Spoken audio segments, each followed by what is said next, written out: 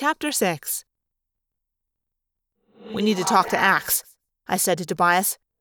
"Definitely. That was not human. That was seriously not human." "So you did see it, right? I'm not crazy." "Yes, you're crazy, but I did see it," Tobias said. "Very weird." Below us, Eric climbed up off the sidewalk, dusted himself off like nothing had happened, and resumed walking toward home. "Hang all right," Tobias said. "We'll get some good updrafts off the road. Whatever your friend Eric is, I don't think he's from around here."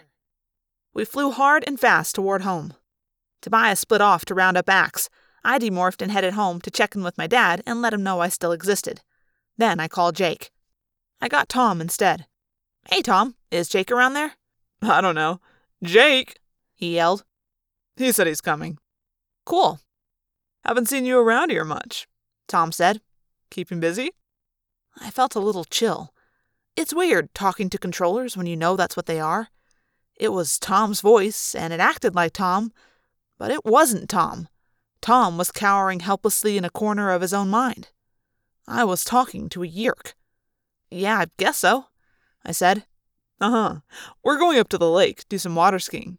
"You and Jake?" "Yeah, right. No, me and the sharing. You know Jake's too much of a total misfit to join," Tom said with a totally human big brother laugh of derision. "It's just that we have too many girls going and not enough guys." A lie, of course. A lie that was supposed to entice me. Why was Tom suddenly trying to get me interested in the sharing again? He quickly gave me the answer. "I heard your dad was back at work. That's cool." "Yeah, I guess so," I said. My father had gone through a bad time after my mom died. Now he was back at work. He's an engineer, but he's heavily involved in computers, too. He had been working with the new observatory on ways to design software that would aim the telescopes better. He was also working on some projects he couldn't even talk about. Projects I figured must involve the military. "You could bring your dad," Tom said as casually as he could. "I mean, not like anyone wants their fathers along usually, right? But, I mean, maybe he's ready to get back out there in the world and all. The sharing is a good place to make business connections, you know?" "Yeah, I'll ask him," I said. "Do that, okay? Your dad could probably use some downtime to relax, take it easy, meet some people." They were after my father now. I felt something burning inside me, like I'd taken a gulp of lava. I wanted to reach right through the phone and take a baseball bat to the evil creature in Tom's head. "Here's Jake," Tom said. There was a scuffling sound as he handed the phone off. Then Jake's voice. "Hey, Marco, what's up?" I went off. "What's up? What's up? Those scumbags are after my father. That's what's up. How do you live with that?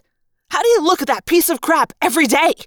He's all like, bring your dad to the sharing, do a father-son bonding thing. And oh, by the way, would you mind if we stuck a—" "Shut up," Jake hissed.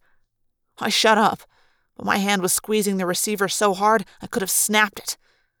Jake let me calm down for a minute.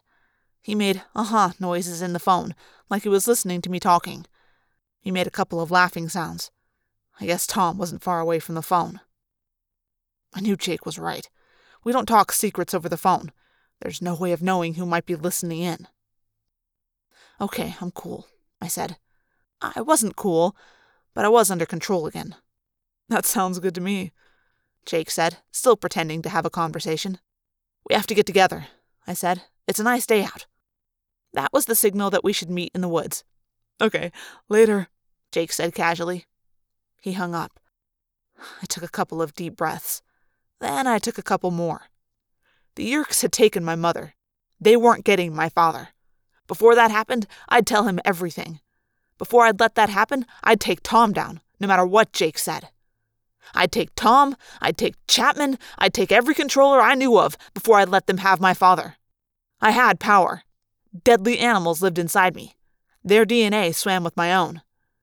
I could feel the rage flowing through me, the blind, violent rage that became little films in my head, little head movies of revenge and destruction. I pictured the things I would do to Tom, to Chapman, someday even to Visser 3. I would do terrible things to them. Terrible, violent things. It was a sick feeling. It was sick, and I knew it, and yet I ran those images over and over in my head. Rage is addictive, you know. I guess it's sort of like a drug. Anger and hatred get you high. They get you high, but like any addiction, they hollow you out and tear you down and eat you alive. I guess I knew all that, but all I could think of was that they were not getting my father. So I ran the scenes of violence over and over in my head. I rode that rush of fury till at last it burned itself out and left me feeling empty and beaten.